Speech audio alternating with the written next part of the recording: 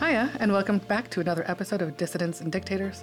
I'm Alicia Maldonado here with the one and only Casey Michelle. Hello. And of course our trusty producer, Omar Al-Fotihi. We have a really special episode for you today. We'll be joined by Sebastien Lai, son of Jimmy Lai, the pro-democracy media tycoon who has been imprisoned in Hong Kong under Beijing's draconian national security law and whose trial just got underway in December. All that coming up.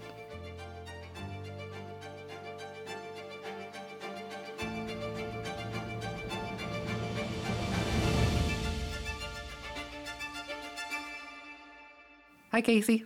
Oh, hey, Alicia, how you doing today? Good. It's been a while, I feel like. It's been a little bit. You look rested, you look relaxed, you look refreshed. That's good to hear because I feel none of those things inwardly. That's okay. How was your holiday break? How was your new year?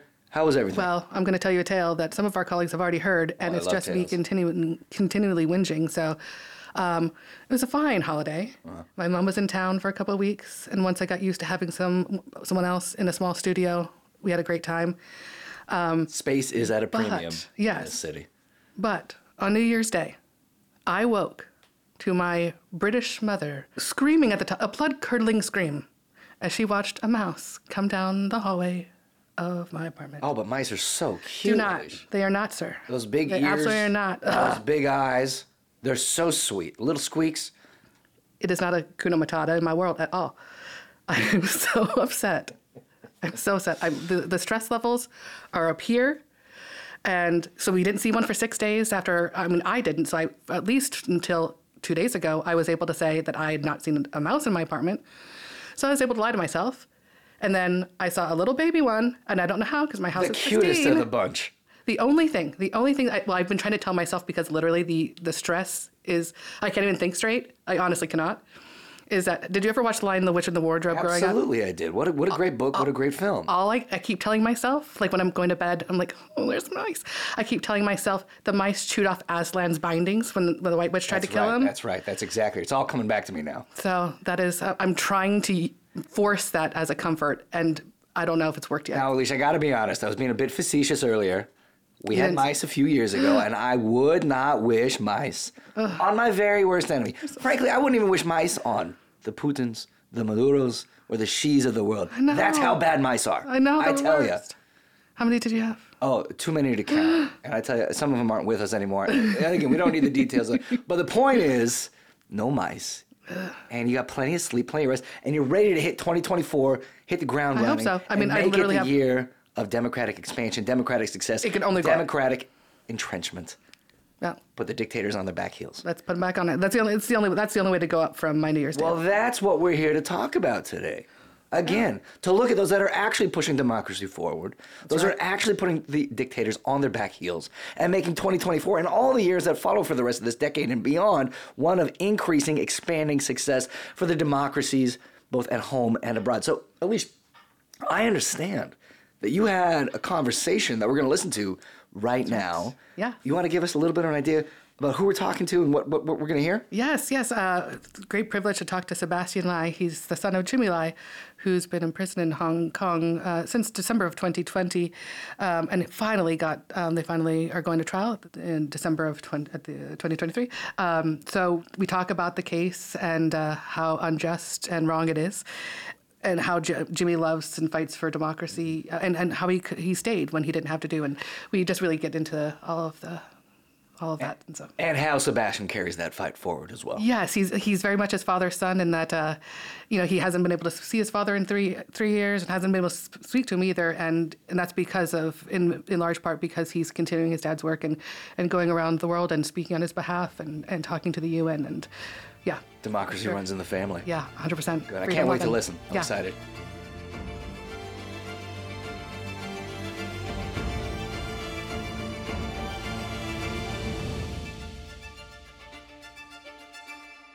Sebastien, thank you so much for joining us, especially in Taipei, many hours ahead of us.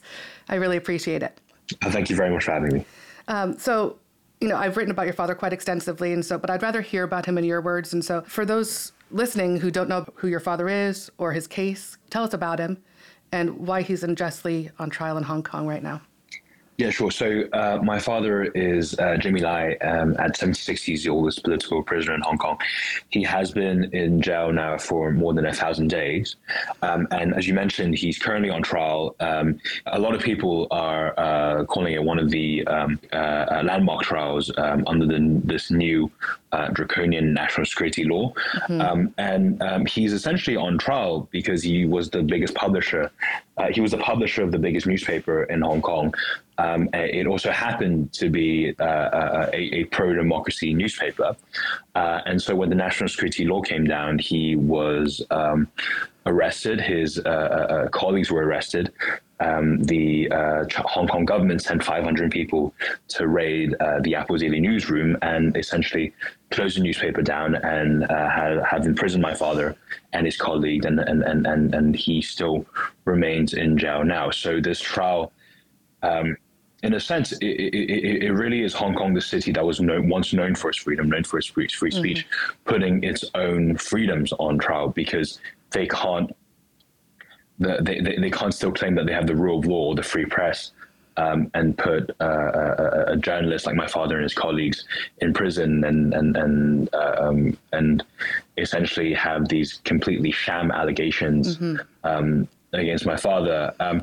Before being a publisher, my father landed in Hong Kong as a stowaway when he was 12 and really fell in love with the freedoms of the place. He came from communist China, which obviously at that point was going through the Great Famine, and he went to Hong Kong and found all these freedoms that the British had put in place because Hong Kong was a British colony, and he as a self-made man, he eventually founded Giordano, which was one of the biggest clothing companies in Asia, and decided to put his talents and fortunes to further free press and democracy in Hong Kong.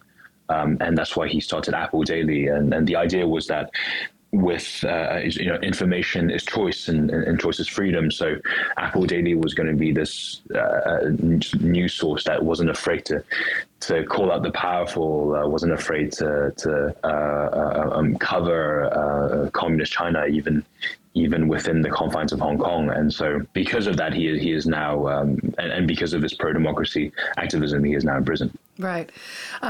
I think, so when we met earlier this year, or I guess last year, and with Mark Simon, who worked with your father for many, many years, and I think that he had said something, or was it he or you who said that because your father and Apple Daily were so aggressively going after, the Chinese Communist Party, the CCP, because they were the only ones holding them to account, the CCP was rounding up the newspapers and trying not to sell them, and I think your father said something like you couldn't get better advertising than that. Well, when he first started Apple Daily, his competitors essentially paid people to throw his newspapers in the sea, and burn them and whatnot, and it made for great advertising because people were now thinking, well, what's this newspaper that's getting burned, that's getting destroyed, and so Dad basically said, well, had I known this, I wouldn't have put so much advertising behind this newspaper. But yeah, he because of his journalism, because he was always just said what he believed was true. He got in a lot of trouble. For example, there was this one time he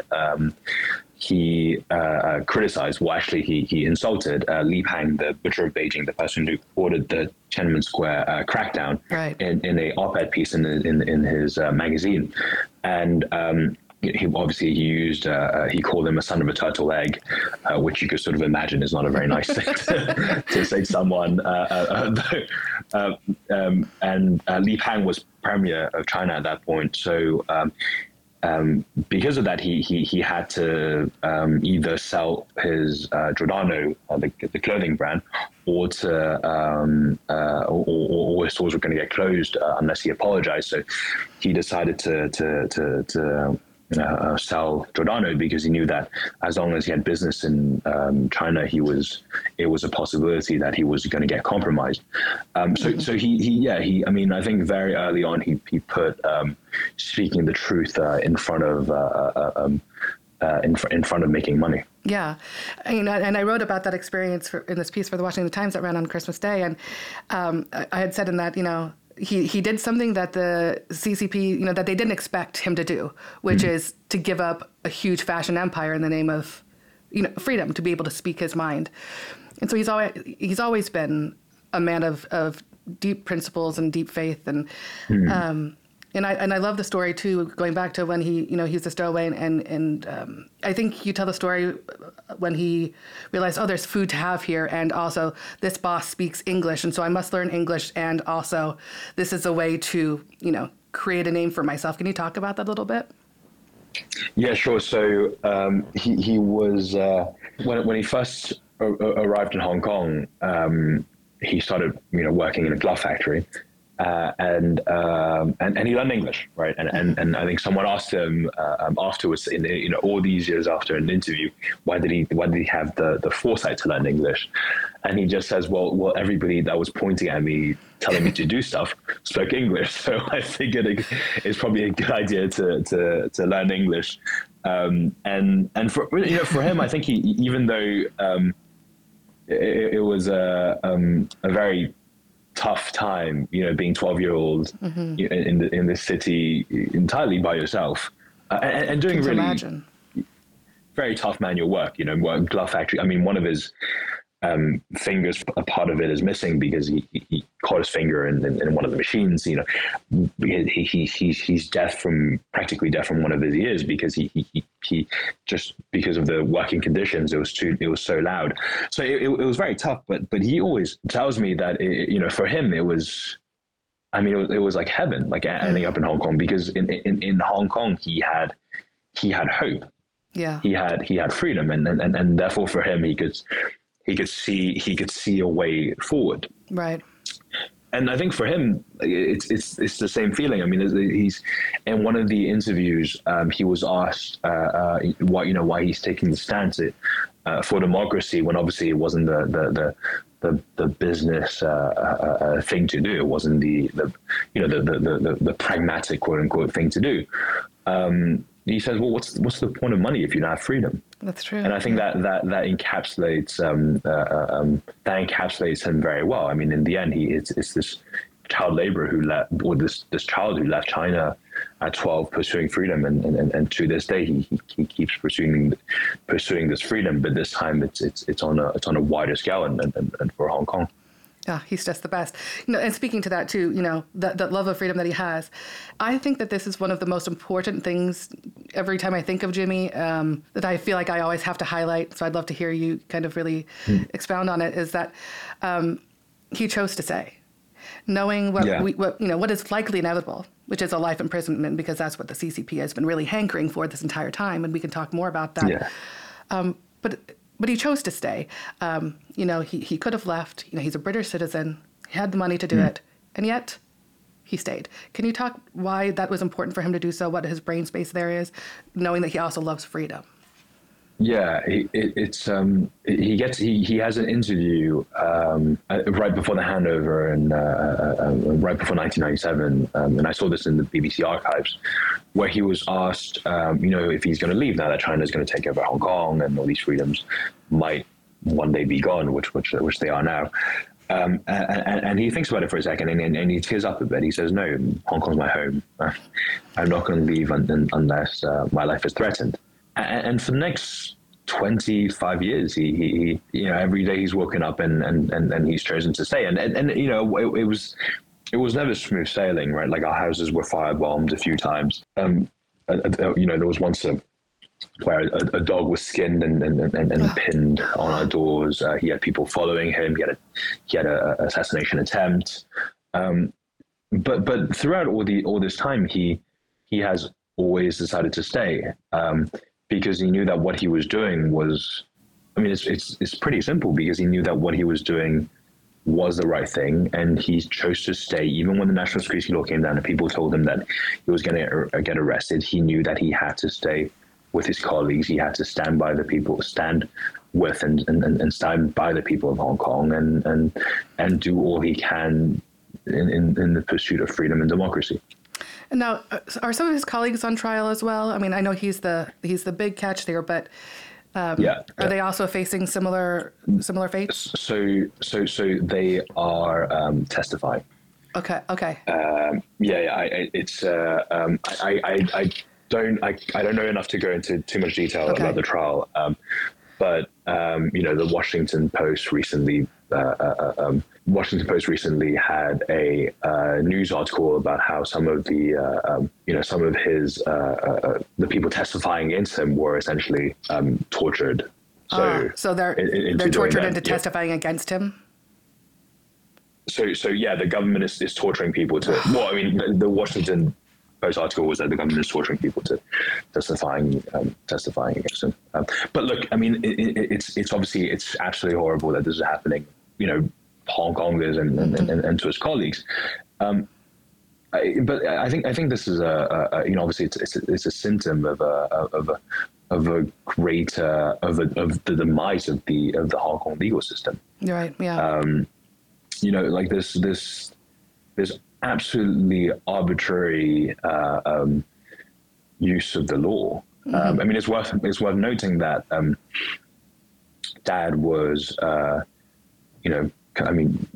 pro-democracy, pro-free speech, but he was completely anti-violence. Right.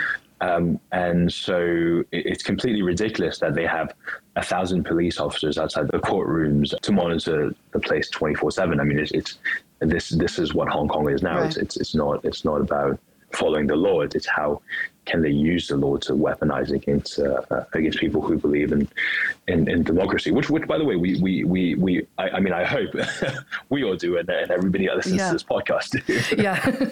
I agree too. And I think that's important to note. That your father's been in jail since December of 2020, and they were using these. We were talking about peaceful assembly.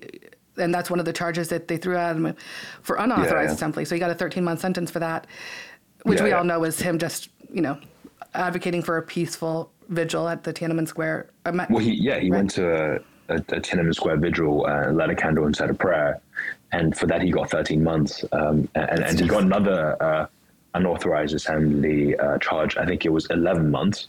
And for that one, he attended a protest that had 2.1 million people, right? As well. Course. So that's single that one out.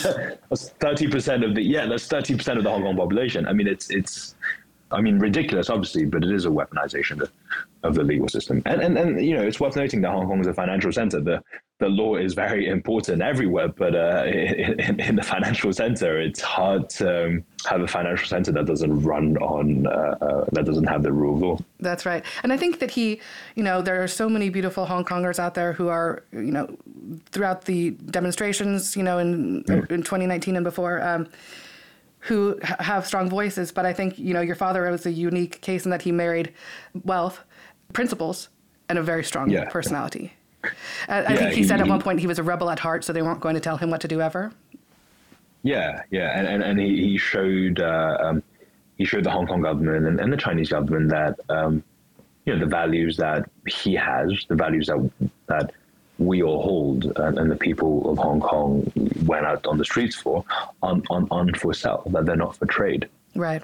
I think that is something that is incredibly important, because there was a narrative in Hong Kong telling people that, these were just young kids, they're just angry because they can't buy houses, or they don't have enough money, or whatever it is. It was very dismissive. Right. They didn't understand that there was this intangible thing called freedom that people yearn for, even beyond the self-preservation.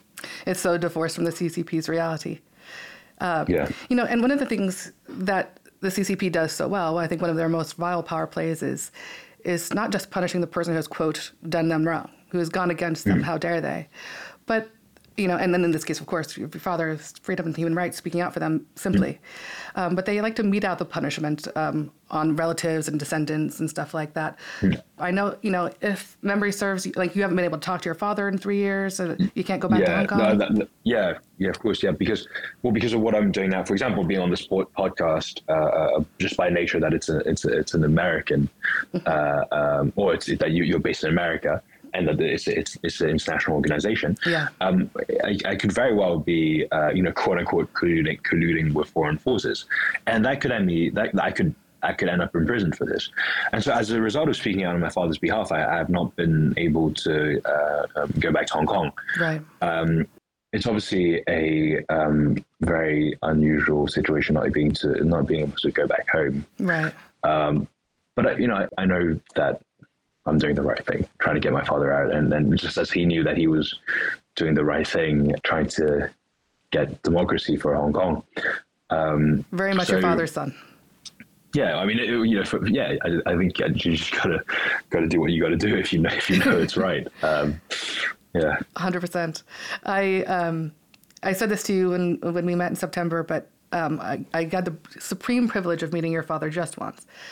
And I still consider that like an honor of a lifetime, just to share some of the same air with him. And I'm just, I think that he's amazing and proud of him, as much as I could be, being here. And I'm always praying for and I would tell him that via text once a month. I didn't want him to get, he was busy doing other more important things, but I would just send him a text. And I just want, you to know that I just really adore him and I admire him a lot. I would hope that I would have that kind of will and fortitude to do the same sort of thing. So, what's next here? We've got a trial going till March, right? Yeah. So it's they're aiming for 80 days. So okay. March, April time. Okay. Yeah. And we kind of, I think I read, I think maybe you were speaking in The Guardian saying that, the outcome is already kind of written on the wall here. Well, exactly. It's just in line with what's happened to my father over the last 3 years. It's they want to keep him there as long as they want to keep him there, and they'll just write the laws around that. Right. It is very hard for even me who grew up in a system with a rule of law to sort of wrap my head around it sometimes, but it is what it is. It's a legal system getting weaponized, and free speech, free press getting cracked down on, and that's what it is. So they're just going to write their laws around how long they want to keep my father in jail for. Yeah, so it's quite depressing because at his age, 76, he could. It's every day he's in there, his life is in danger essentially. Right. And we know that, he's had some health issues in the past, and so it's just not a place where he deserves to be and where he shouldn't be. But I hope for his release one day. I think that's always, I think you have to keep on hoping for those sorts of things, even if the outcome seems predetermined. But I've talked about, and he talks about, and, Bill McGurn, who's his godfather and a friend of mine, my former boss at the Post, talks a lot about how your dad, answers to a higher power because of the higher power of his belief. And so I think, for those of us who care about him, there's a small sort of balm in that he's so assured of that too, Yeah. I think when someone has given everything that they have in pursuit of their belief and what they know deep down inside is right, on a human level, it's a pretty comforting place to be. Yeah. So obviously I want to see my father again, and I he shouldn't spend another second in prison. But thank you. I'm sure he appreciates very much that you're thinking of him and praying for him. His religion has been a pillar. Yeah. That's kept him strong. Yeah. I always say, working in human rights as we do here, I always say all it takes is one case where these abuses to become real to you. All you need is one. And, I was already, obviously care about human rights and freedom, but meeting your father for that first time and just seeing, just the way he fills a room, but so quietly too at the same time. Yeah. And then to see how they've, made him suffer and how they've tried to rather. And so it feels personal now on a level, So now I have a personal fight with the CCP from New York. Anyway, not to make it about myself. No, thank you. I would agree with that. In the end, I think he's someone that, obviously I'm very fond of. I love him because he's my father, right? Yeah. But even on a human level, it's someone that I'm very fond of. I'll never forget getting out of a bus in Taipei in 2019 at his house, and I was flagging because I'd only had 4 hours of sleep, and there is your father standing in the driveway in his standard Adidas pants and a suit jacket with his hands behind his back. And someone said, Mark Simon, his right hand, said, we've got 2 flagging.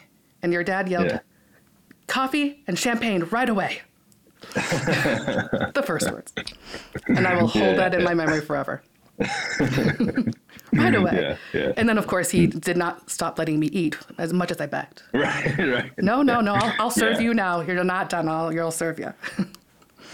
Well, he really loves his food. Did you know that he's actually a French knight? No. Yeah. So how did that happen?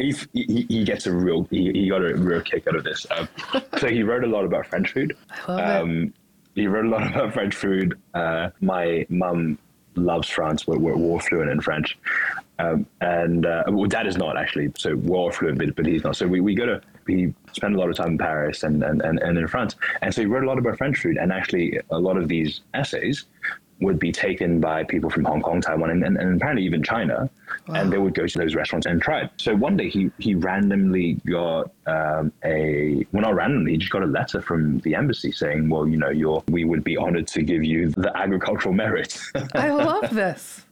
Yeah. That is a Jimmy Lai fact I did not know. Yeah, French Knight of the agricultural merit, which he always finds it very funny. And every time I tell people this, they think, well, mate, did he get a knighthood because of his fight for freedom? No, it was literally for food. It's food. And just when you think he can't get cooler. Yeah, he does. Yeah. He does love the food, and I enjoyed really quite a bit of it. And even when I couldn't eat anymore, I enjoyed more of it. Yeah.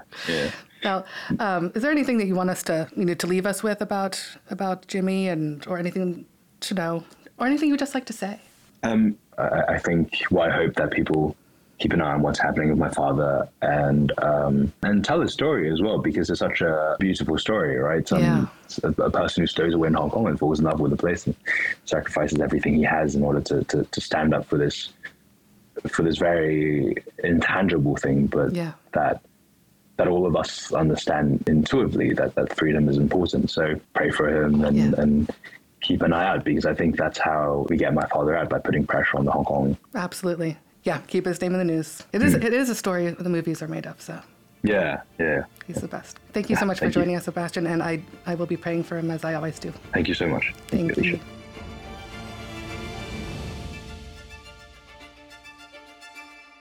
Well, at least that was a great conversation. Oh, thank you. I had a really good time talking to him, in as much as you can have a good time talking about that subject matter.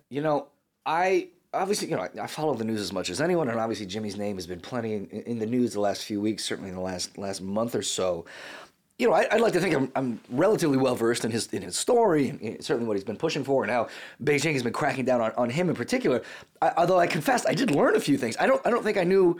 What was it? The French knighthood. The French knighthood, Casey. I learned that as well.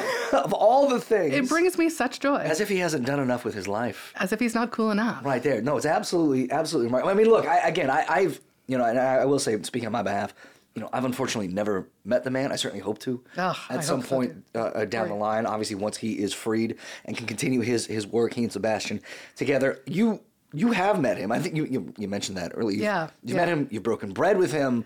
Let me turn to you. Let me be the questioner. What was that like, just from a personal experience on your end, to meet a man like that? I think about it often, just because, as I say to Sebastien, I just can't even believe that I got to share the same air, just absolute awe of someone who's just so amazing and who's going up against the CCP. It feels like just a strong man by himself in so many ways. But other than that, I reference, what he was wearing when I was getting to his house. But I was a part of a delegation, and I was the only woman there. And so when we sat in we had some coffee and champagne or whatever before dinner. what felt like it was maybe more than 10 courses. I don't know. It was just heaps and heaps of food. It's a lot of food. And it was there's a giant table, and there was the lazy Susan, so everyone can, just roll it around. And I got pride of place sitting next to Jimmy, which I will just take forever to my grave as a great source of pride. And at some point I turned to him, the wine is flowing, and I said, I cannot possibly eat any more food, Jimmy. And he said, oh, sure you can. And I said, no, I assure you that I cannot. And he said, that's all right. I'll take care of it for you. And every time a new course comes out, he stops the table, he, scoots it around and bills me a heaping plate. Yeah.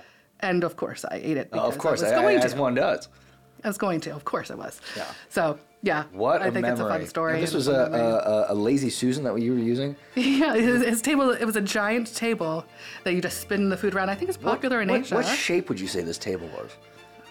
A circle. Circle, so you could say it was round? Yeah. So you could almost say there were nights at this round table? The night, at least one night, a night of a round table. Boy, oh boy. And he was the number one. And I will see myself out. I think that's brilliant. I like the way he did that. Thanks, Elise. Ba-dum-bum. All right, well, we'll see everyone again for more fun puns. Yep, the best. Fantastic conversation. This time next week, stay tuned. And thanks again to Sebastien.